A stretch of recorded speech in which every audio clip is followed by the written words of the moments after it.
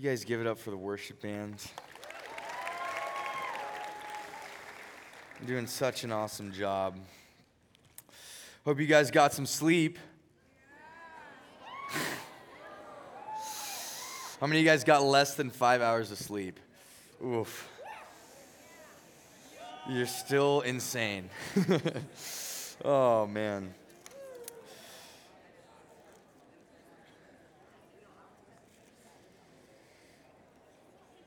Cool. Hey, finish this quote for me. Finish this movie quote. With great power comes... I'm going to go on a limb and say Tobey Maguire's the greatest Spider-Man that ever came across the scene.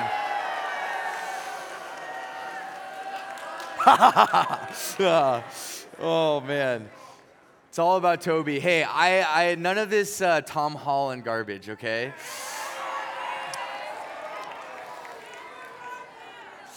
And Andrew Garfield, we know why he's Spider-Man.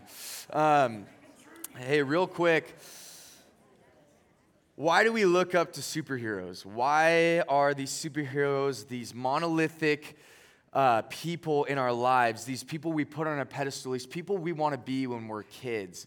We look up to these beings that have these honestly terrible lives. If you actually look at their life, I was watching Spider-Man 2 the other day, and Peter Parker's life is just awful. Like, he is just getting hit in the face left and right, both physically and emotionally, okay? So he is just bombarded with all these issues and problems. He can't live a normal life. All these things in his life are causing problems for him. Yet, guys like Spider-Man, Batman's the best superhero. Superheroes like this face challenges almost every single day, yet at the same time, we want to be like them when we're younger. But when we get older, something changes. And when we get older, we actually start to pursue stability, and we start to pursue comfort, and all these things that in which we can control, whether it be our career, whether it be our income, or the school that we go to, we ultimately start moving in this direction of stability and comfort. And while that's not a bad thing, you read the Bible, when it talks about what it means to live a life for God, it doesn't actually say that those things are bad in and of themselves. In fact, when you read the book of Proverbs is in the Old Testament, and it's called the book of wisdom, and you read that, it actually talks about, man, there's some wisdom in having stability. But at the same time, you ask yourself the question, as you get older, why do we look at things a little bit differently? And I have to believe the reason when we were young, and the reason why even just when we're still teenagers or in high school, we still look up to some of these superheroes is because they live a life filled with meaning and purpose. That their life, at the end of the day, when they wake up in the morning, they have a reason to be alive and awake. And they have a reason to go out and do the things that they do. And despite the discomfort they face, despite getting punched in the face by aliens, or despite going and doing these crazy things where their lives and their loved ones are put in danger, they still go headfirst into a dangerous life. And the reason, like I said, is because their life is filled with a purpose and with a meaning. And you might be asking yourself the same question, what is my life all about? You guys, many of you guys are getting ready to go to college. Many of you guys are in your schools and you're studying these things and you're asking yourself this question, man, am I really going to use algebra after high school? And most of you guys are like, probably not. And you won't. I'm just kidding. You might be asking yourself that question, man, what is this all about? Why am I even here? And while the world has many, many reasons for it, and while there's wisdom in seeking stability and all those things, at the same time, it is a good question to ask when you take a step back. There's this famous interview that Tom Brady has, And at this time, Tom Brady only had 3 Super Bowl rings. How many? He has 7 rings, which is insane. And so at this time, he had 3 Super Bowl rings. And so he was kind of at the prime of his career, or at least people thought he was. And he was getting interviewed, I think it was by 60 Seconds, and they were asking him, man, what's next for you? You've got 3 Super Bowl rings. Are you going to continue in the league for years to come? What is, after you retire, what are you thinking about doing? And he has this moment where he's just asking him, and you can just see himself, the wheels turning, and he's just thinking. And he finally comes to a point of honesty, and he says, man, I thought that all my dreams would come true when I reached this moment. That in having 3 Super Bowl rings, having an amazing family, an amazing wife, having all this money and all this success, that he'd actually feel fulfilled.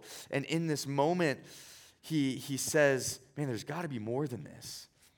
And it's a crazy moment. You see him kind of thinking as he is being interviewed, and he asks that question, man, there's got to be more than this. Is there more than this? And for many of us, we recognize as we live our lives, and you guys will recognize this as well, as you pursue a career, as you go to college, as you try and do these things, you'll recognize that those things actually won't be the thing that fulfills you. At the end of the day, and you might have heard this before, you might have heard this 1,000 times from different people that are older than you, but you begin to recognize in your life, man, I've pursued all this comfort, stability. I've tried to surround myself with things that are going to bring me meaning and purpose. At the end of the day, they lack those things. There's this famous psychologist. His name is Viktor Frankl. And Viktor Frankl was a Jewish man during World War II, and he was actually captured by the Nazis, and he lived in a concentration camp for many years. And so while he was in a concentration camp and being a psychologist, he did what a psychologist would do. He observed people, and he observed the suffering and the pain that was happening around him. And he took notes, and he was writing down things. And later on in his life, after World War II, later on in his life, he wrote this book, and it's a very, very famous book. It's called Man's Search for Meaning. And Victor, like I said, surrounded by pain and suffering, by just monstrosity after monstrosity, seeing the depravity of the human heart, the evil of the human heart close up. And he writes down these very profound things. And one of the things he writes is he says this. He says, life is never made unbearable by circumstance. A guy who had every reason to say that life is made unbearable by circumstance, where he's living in hell on earth, where he's living where people are getting tortured and where people are being treated in a subhuman way. He has every right to say life is made unbearable by circumstance. I have been placed in the worst circumstance any human could be placed in. Yet, that's not what he says. He says, life is never made unbearable by circumstance, but only by a lack of meaning and purpose. So the worst thing about these people that were in the concentration camps wasn't the suffering and the physical pain that they were enduring. What he was saying is that they, being placed there, all of a sudden, their hope and their meaning was zapped from their lives. Why? Because they didn't know if they were going to ever have a life outside of this. They didn't know ultimately, in the face of all these things, what life was all about. And that's what brought the ultimate pain for many of these people. And that's what Viktor Frankl is talking about. And all of us have no idea what it feels like to be one of them. Yet in the same way, we ask ourselves questions and we feel a certain anguish. I'm sure many of you guys, seniors, as you're getting ready to go to college, you're trying to figure out what your life is going to be, how it's going to be shaped up. And though this message is kind of geared towards Christians, for those of you that don't know the Lord, I pray, and I hope you know this, I'm just going to say this once, that without Christ, there is no purpose. Without the Lord, we have no purpose. And some of you might be reeling with questions and doubts and want to combat me with that, but I'm telling you, the people that I know that have come to the Lord later in their life recognize there is nothing more life-giving than knowing that I have a purpose in Christ. And I want you guys to know that. But for those of us who call ourselves Christians, those of us who say that we follow Christ, those of us that say, man, I just want to follow hard after God, yet we ask ourselves the question, probably daily or at least weekly, what is God's will for my life? What is his will for my life? How do I go and serve him? How do I live a life for him? And yet, at the same time, though we have it right in front of us, we're waiting for this revelation. We're waiting for a dream, or we're waiting for someone just to pop out of the blue and say, this is your purpose. You're going to be a doctor. But that's not the way most of the time it really works. And what I want you guys to understand is that you do have a purpose. God does have a will for your life, and you can know what that will is. You can know what that purpose is by looking at the Word of God. So if you guys have your Bibles, open up to Matthew chapter 28. Matthew chapter 28.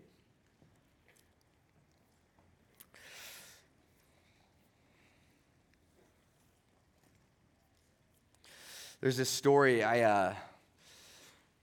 and as you guys turn there, I guess I'll tell this really quick story. One of the first times in my life where I began to ask myself this question was when I had kind of, but not really, a near-death experience. I was with my buddies, okay? It was me, my buddy Lincoln, and my buddy Trent, okay? We used to go to Journey of Faith. Shout out, Journey of Faith. And at this time, we were hiking in the Topanga Mountains. It's like these mountains up in Santa Monica. And we wanted to get out, and we wanted to go and like hike and do fun things. We were hiking on this path, okay? And it was a paved path. And to our left, it was at the very beginning of the trail. And to our left, there was this fence, right? And so this fence had a no trespassing sign on it. And when you're a 16-year-old boy, what do? You hop the fence. Don't tell your parents I said that. But listen, don't trespass, seriously. But we did it. And against our judgment, or against good judgment, we hopped the fence and we started walking. There's these trails, okay? And so here's the path, and on the left side was the fence, and on the other side of that was like this canyon. And so there was these trails along this canyon. It was really cool. And we were walking along these paths, and we would run into these fences. Or they're not fences, they're more like gates, okay? And they were these doorways that were just doorways, but they didn't have a fence around them. So you could literally walk just around them. It was the weirdest thing ever. And so we were just walking around these doorways, and we started to get the feeling like maybe we're not supposed to be here. And we were walking on this pathway, and then we get to a gate that has a fence around it. And as we approach it, we realize that it's locked and there's barbed wire on the gate. And so that was the line for us that we weren't going to cross. So as we're standing there, I'm looking at the lock. My buddy Trent is behind me, and then my buddy Lincoln is in the back. And all we have are some backpacks and some water. And I hear my buddy Lincoln saying, "We're trying to leave, we're trying to leave, we're trying to leave. Please, we're trying to leave." And in that moment, I'm like, I'm going to die. And as I'm standing there, I turn around, and there is a kind of a shorter dude with like this little dad hat, and he is holding a machete in his hand, okay? And he's just holding it. He doesn't have it up or anything. He's just holding it, and he's staring at us. And my buddy Lincoln is just trying to talk to this guy, telling him like, yo, like we're trying to get out of here. And in that moment, I'm like, what do I do? And the only thing at that moment that I had in my hand that even closely resembled a weapon, does anybody remember what selfie sticks were? That's literally what I had in my hand. So I was like, am I about to sword fight a dude with a machete with a selfie stick right now? And so I have the selfie stick and I'm just gripping it like super hard. And before you judge me, this was like 2014, okay? So we wanted to take some sick selfies, all right? And so as I'm holding it, I'm like gripping it and I'm just ready to go. And eventually things cooled down. He backed up and he said, okay, he didn't really say anything. We just walked past him and he just followed us out, essentially, and we hopped over the fence. And right after that, my buddy Trent Lincoln and I started having this conversation, like, dude, what is life all about? Like, we were like, we could have died right there. What is our life? How did we live and fulfill our purpose up until that point? And we had this deep, deep conversation. And at the time, we were involved with our youth group, and then we like swore an oath, like we're gonna live for the Lord, and we're gonna do all these things for God. And that was kind of the first time I actually had that conversation. And at that time, man, through the rest of the day and the rest of that month, I was thinking back on that circumstance, and I was like, what is God's will for my life? Little did I know that I could find it in God's word. And so here's where we'll be today. Matthew chapter 28, verse 18. And for those of you guys who don't know, this verse and this passage is commonly described as the Great Commission, the Great Commission. And it's used to explain, man, what does it mean to actually live a life for Christ, a life on mission? And when we talk about missions and missionaries, we recognize that it's not just missionaries that are global, that go around to different countries preaching the gospel. They're not the only ones that live a life on mission. We are to live a life on mission as well. So let's read it real quick. Verse 18 says this, and Jesus came to them and said, all authority in heaven and on earth has been given to me. Go, therefore, and make disciples of all nations, baptizing them in the name of the Father and of the Son and of the Holy Spirit, teaching them to observe all that I have commanded you. And behold, I am with you to the end of the age. Can I just pray for us before we dive in? Heavenly Father, God, I pray that you would challenge us this morning. I pray that you would give us a burden for the lost. And as a result, God, that you would transform us to be people that are passionate about serving you and living for you. I know that many of us, God, feel a sense of apathy. We don't care. And we'd rather just figure out what we're doing with our lives. But God, you are the ones that give us life. So why would we feel any other way other than grateful and ready to do anything that you call us to do? So, God, I pray that you would challenge us. I pray that you would wake us up, God, to what you have to teach us. We love you and we thank you in Jesus' name. Amen. Real quick, the way I want to answer what is our purpose, that question, we're going to answer it in three ways. The first is, what is it that God has called me to do? What? The second is, where am I to go to fulfill this purpose? Where? Where do I go? The third is this, why am I to go? And probably the most important question of all is, why am I to go and do these things? So we'll start with, what am I to do? Right here. It says, right here in the passage, go therefore and make disciples of all nations, baptizing them in the name of the Father, Son, and the Holy Spirit, teaching them to observe all that I have commanded. So instantly what you have is three different things. You have baptizing, or first one is making disciples. That's the first one. So if you don't know what you're going to do with your life, you know, Christ is calling us to make disciples. The second one is this, baptism. The third one is this, teaching them to observe all that I have commanded. And before you try and understand, man, what is that like to live that life? I don't even know. Am I supposed to go and be like a street preacher where I'm going and finding pools and baptizing people and doing all these different things? The first thing I want you guys to figure out is that all three of those things happen where?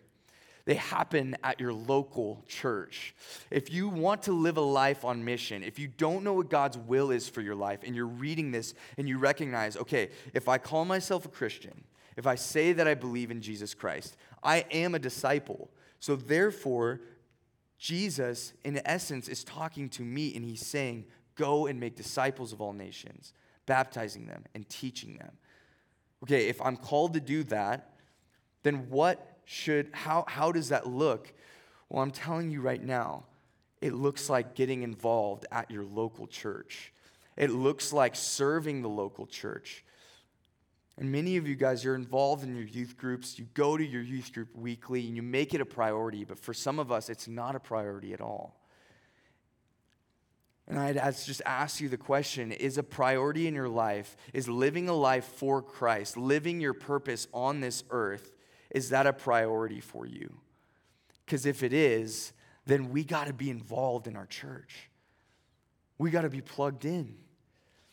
And I would challenge you with this, not just to be plugged into your youth group, but to try and figure out a way in which you can go to the main service. Because in that way, you are actually able to see, man, the teaching of the word and worship, not just with people your own age, but with people that are older than you, that are wiser than you, people in which you can develop relationships with, in which they can pour into you and mentor you.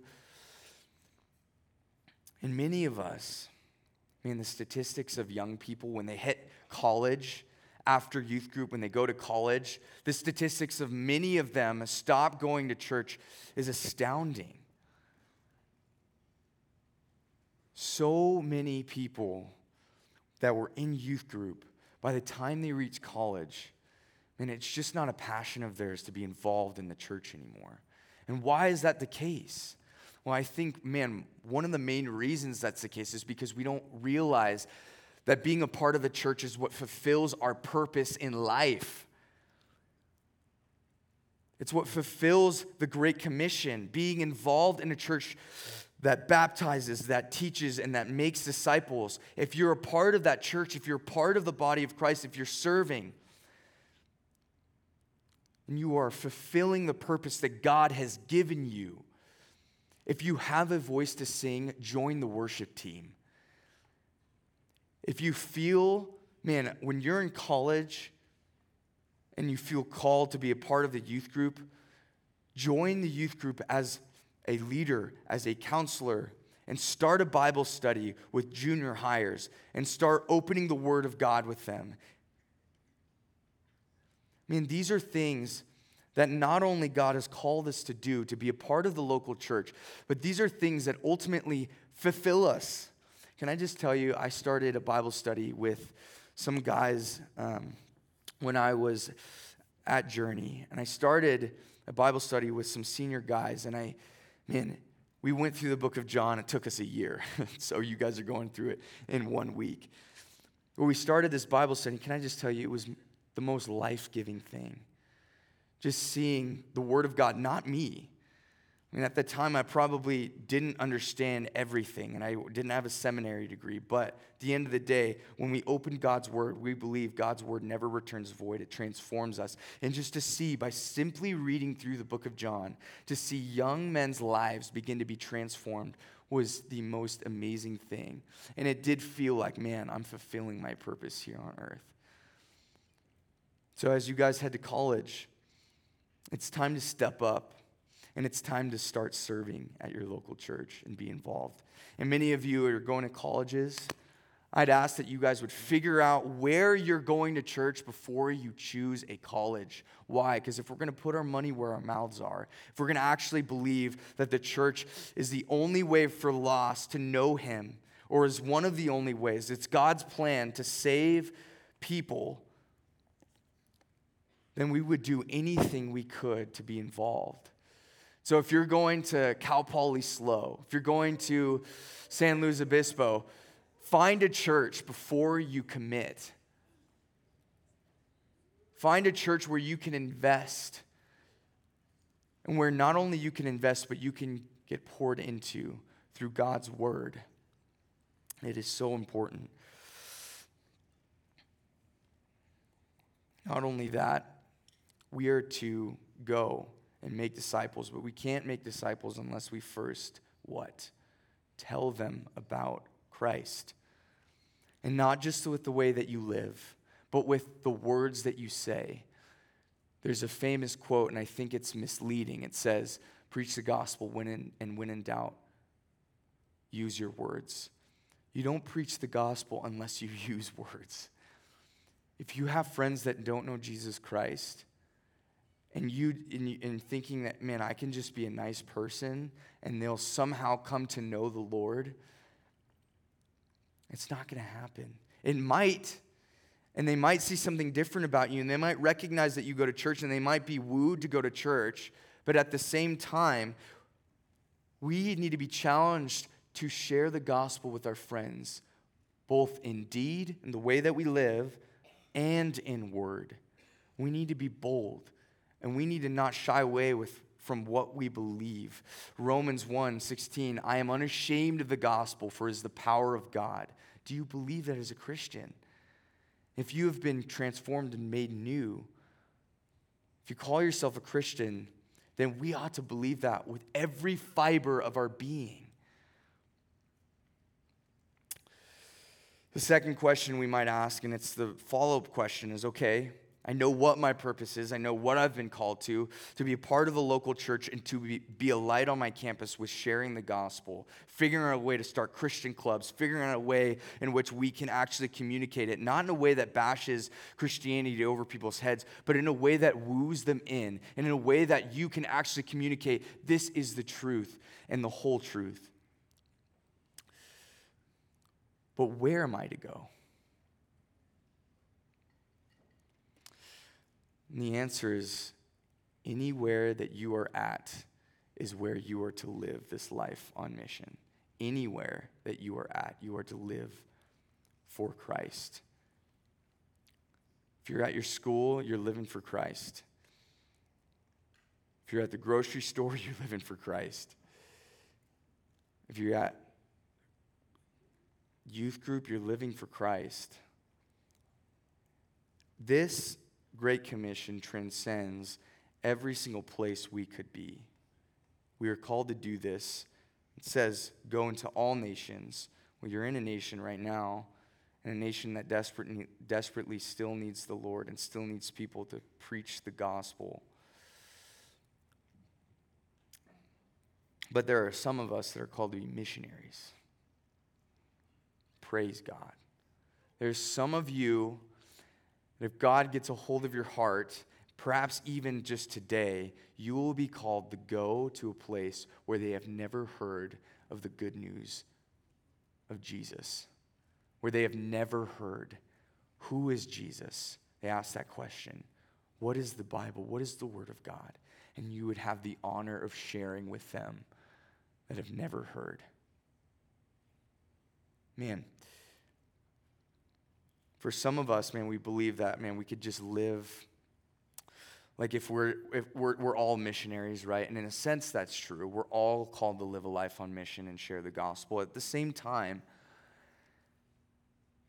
we're not all missionaries, because there's actually people that are trained, that spend years and years and years learning languages to cross cultural barriers, to go and share the gospel, whether it's translating the Bible in this language that has not been translated yet, or just merely living out the gospel in deed by supplying the needs of the people in the community and then preaching the gospel on top of that. There are people that go out in these communities that are trained to help understand the culture in which they are going, just like Paul did when he went to Greece and when he went to these different places. They're trained to see these cultures, but not only to see them, but to love them and to recognize, man, I get to preach the good news to these people, the news that will save them. There's this famous passage in Romans 16. If you guys have your Bibles, go ahead and turn there. Romans 15. Romans 15, verse 18. There's this famous passage. As you guys flip there, I'll just kind of briefly go over it. It says this, "For I will not venture to speak of anything except what Christ has accomplished through me to bring the Gentiles to obedience by word and deed, by the power of signs and wonders, by the power of the Spirit of God, so that from Jerusalem all the way to Illyricum, I have fulfilled the ministry of the gospel of Christ. So Paul is saying, from Jerusalem all the way to Illyricum, I have fulfilled the ministry of the gospel of Jesus Christ. If you look at a map, those places, they're pretty far, but they're not super, super far. And what he has done is planted maybe a couple churches in that area. He's gone around, and obviously he's writing letter to all these churches, but he's planted a couple churches between Jerusalem and Illyricum. But what does he say? He says, my work here is done. Why does he say that? He says, because you guys now have the responsibility to share the gospel and to continue to spread it throughout this region. My responsibility as a missionary, as somebody who's called to go and preach, my responsibility is to go where the gospel has not yet been preached, where they don't have equal access to the gospel. And maybe they kind of know about Christianity, but at the end of the day, they just don't have the same access. Culturally, they're not a Christian culture. They just don't recognize some of these things. And so many of us, we don't realize that so many countries are still unreached people groups. Japan, less than 1% of the people that live in Japan are Christians. And there's 123 million people that live in Japan. Less than 1% are Christians. Now you might ask the question, well, I'm sure many of them probably have heard the gospel. When you look at the statistics, a vast majority of them don't know what the gospel is, don't know what it means to actually believe in Jesus Christ, have not been communicated to from the Word of God. They don't know these things. And so right there, you have an unreached people group in a first world country where technology is advanced, where there's all these things that they have that they don't need. And at the same time, they don't know what it means to follow Christ. They don't know the good news. And there are many other countries around the world, in Scandinavia, in Northern Europe, that you would be surprised as well to find out, man, I thought that these places knew the Lord. Well, in a post-Christian world where people just say, oh, that was the past, many of them have grown up in these traditions and they have never heard the good news. Many people are born into situations in which it's just completely secular. And many of you guys probably, I'm sure some of you guys in this room, yet many, I'd say most of you, if not all of you, have at least heard about the gospel, at least heard about Christianity and heard about these things that we talk about, maybe from different sources and from the outside looking in. But many of these people do not have equal access to the Word of God. Why? Culturally. Culturally, they just don't understand it. And so we need missionaries to go and to explain it to them in a way that makes sense to them. So some of you guys are called to do that. And that's amazing. It's incredible. Book of Romans says, how beautiful are the feet that go and preach the good news of Jesus Christ. The greatest danger for you and I, and it might feel different kind of like in today's culture, but the greatest danger for you and I is not persecution. And it might seem, like I said, that it's heading in that direction. Our society is starting to persecute us more. The greatest danger for you and I is our passion for the gospel growing cold. Why? Because we have everything we need. We're surrounded by so many things that distract us. Why do you feel that, man, you can focus on your relationship with the Lord when you come to a week at camp? Because the 365 days a year that you are not here, the 360 days you're not here, you're surrounded by all these things that distract us from living out the true purpose that God has called us to live. And it's no mystery why that happens.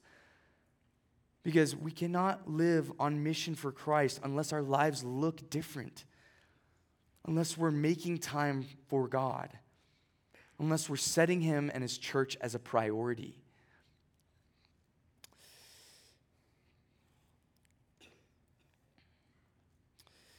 And the last question is, why am I to go? Why am I to go and make disciples of all nations? Why am I to go to be involved at our local church where I invite people to go and hear the gospel? Why am I to live out this purpose? Or some of you that call yourselves Christians, some of you that are Christians, that are believers, you know in your heart and you recognize that God loves you. And that someone shared the gospel with you.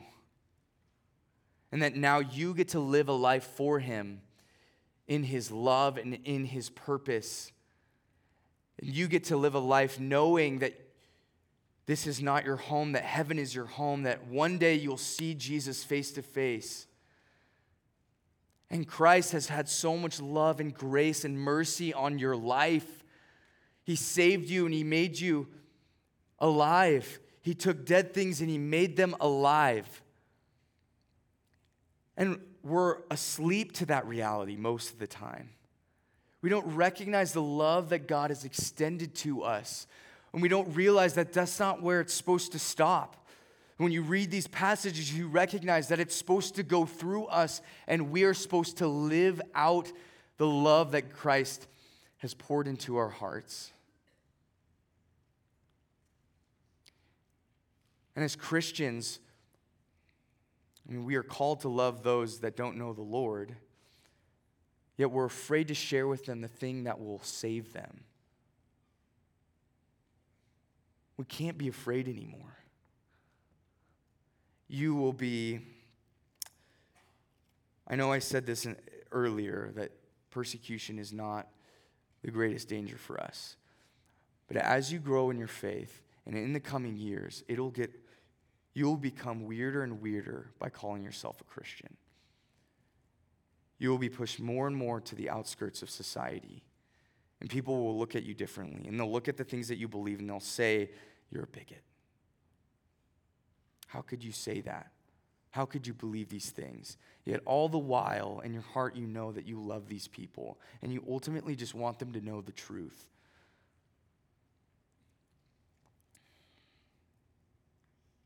So why are we to go? The love of God compels us, 2 Corinthians 5:14. The love of God compels us. I hope that you're compelled by God's love that he's had on your life. Not just for the group, but for you individually. I'll end with this last passage from Romans 10. It says this: "For everyone who calls upon the name of the Lord will be saved.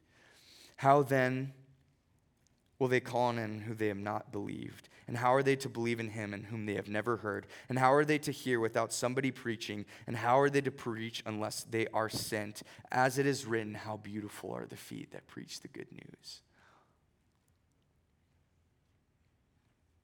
The answer to that question, everyone who calls upon the name of the Lord will be saved. That's an amazing reality. But in the next, how then will they call on him in whom they have not believed?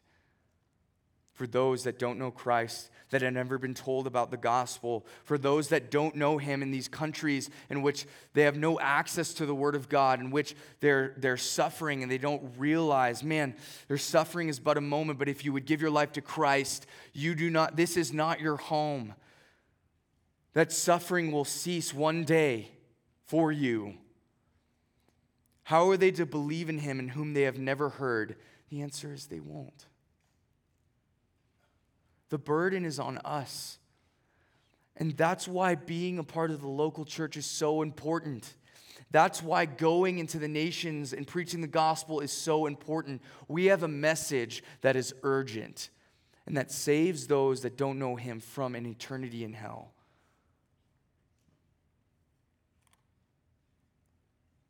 We got to believe this because it's found in God's word.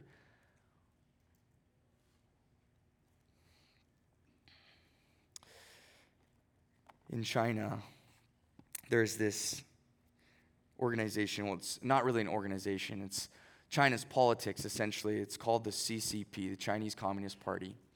And in the CCP, they're actually cracking down on Christians. And the way that they're cracking down on Christians in China is by taking the Word of God and rewriting it to support communist ideas.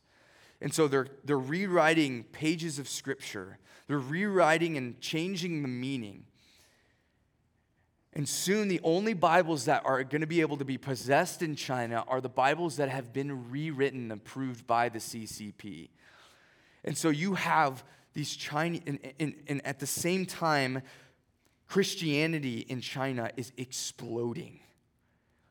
It is growing in vast numbers. And what are these people to do? And they have the Word of God, they have the Bible, they have the teachings of Jesus that are now being rewritten. So now they have to go into places of hiding, or else they'll be thrown in prison. And they're going into basements, and they're going into buildings and all these different places in which they can hide from the government. And can I just tell you, I have to imagine that these believers are so on fire for the Lord because they're not surrounded by these things. Because all they have is Christ. And they recognize this is not my home. My home is in heaven. And they believe firmly in the teachings of Christ, and they hold fast to it for dear life. And they recognize the power of the Word of God has, and that they have the Holy Spirit living within them. The same Spirit that raised Jesus Christ from the dead living within them, they recognize this. It's not just a thought in the back of their heads as a Christian. They remember this daily. Why? Because they need to remember it daily, because they're faced with persecution. So we as believers in America and California, though the future looks like it's heading in a direction that scares us a little bit, don't be scared. You have the Holy Spirit living within you. You have the Word of God, and you have access to that which changes lives. And you don't have to be afraid, and you can live a life that's filled with meaning and purpose. If you got anything out of this, it's that you have a life and you have a purpose in that life. This year we got to partner with a missions organization called JAM. Okay, it's called Jubilani Africa Missions or Ministries, and the leader of this ministry, his name is Jit, and he started this ministry years ago. But he started it after he spent a summer here at Hume Lake, in the seats that you were sitting. And he felt this call in his life to go back to his home country. He's from South Africa. He came here with the church. He went back to his home country, and he started a missions organization where they're developing leaders and disciples to go and make disciples. So they're like a training program for young people that have just gotten saved, that are now going out and making a difference in their communities, both in word and in deed. They're partnering with the local church. They're running conferences. They're running Christian camps where they share the gospel just like Hume Lake. They're partnering with skater ministries. They're partnering with surfing ministries all throughout South Africa, and they're doing amazing work. And so to kind of give you guys a better idea of what they are doing over in South Africa, we made a little video. So go ahead and check out the screen.